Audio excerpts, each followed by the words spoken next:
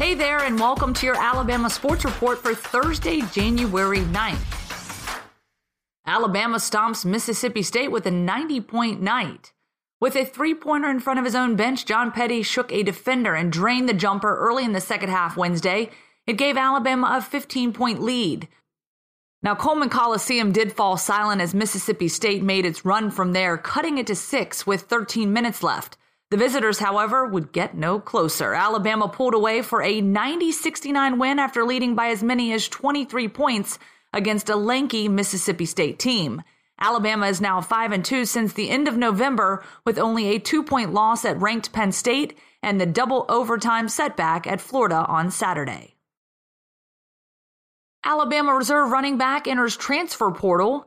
Alabama is set to lose one of its backup running backs. About 24 hours after posting a cryptic tweet that read, "I don't know where I'm going, I just know I'm a win," Crimson Tide redshirt freshman running back Jerome Ford has entered the NCAA transfer portal, according to a source, writes Matt Zenitz of AL.com.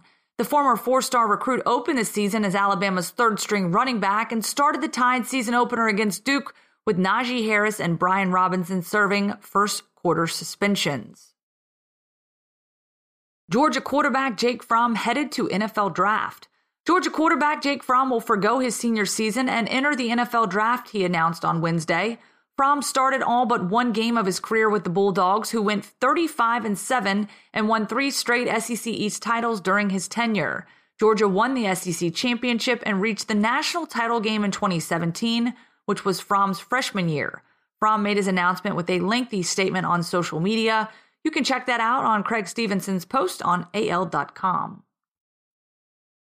Alabama Sports Hall of Fame honoring Paul Feinbaum. Iconic radio host and newspaper columnist Paul Feinbaum is being honored by the Alabama Sports Hall of Fame. Feinbaum is the recipient of the 2020 Mel Allen Media Award and will be honored at the ASHOF's induction banquet on Saturday, May 2nd, 2020. The award, named for Allen, the Birmingham native who was the voice of the New York Yankees for 2 decades and a 1974 ASHOF inductee, was created to honor media members in the state of Alabama who have made a lifetime contribution to sports through their work. That's a wrap on your Alabama Sports Report. Thanks for listening.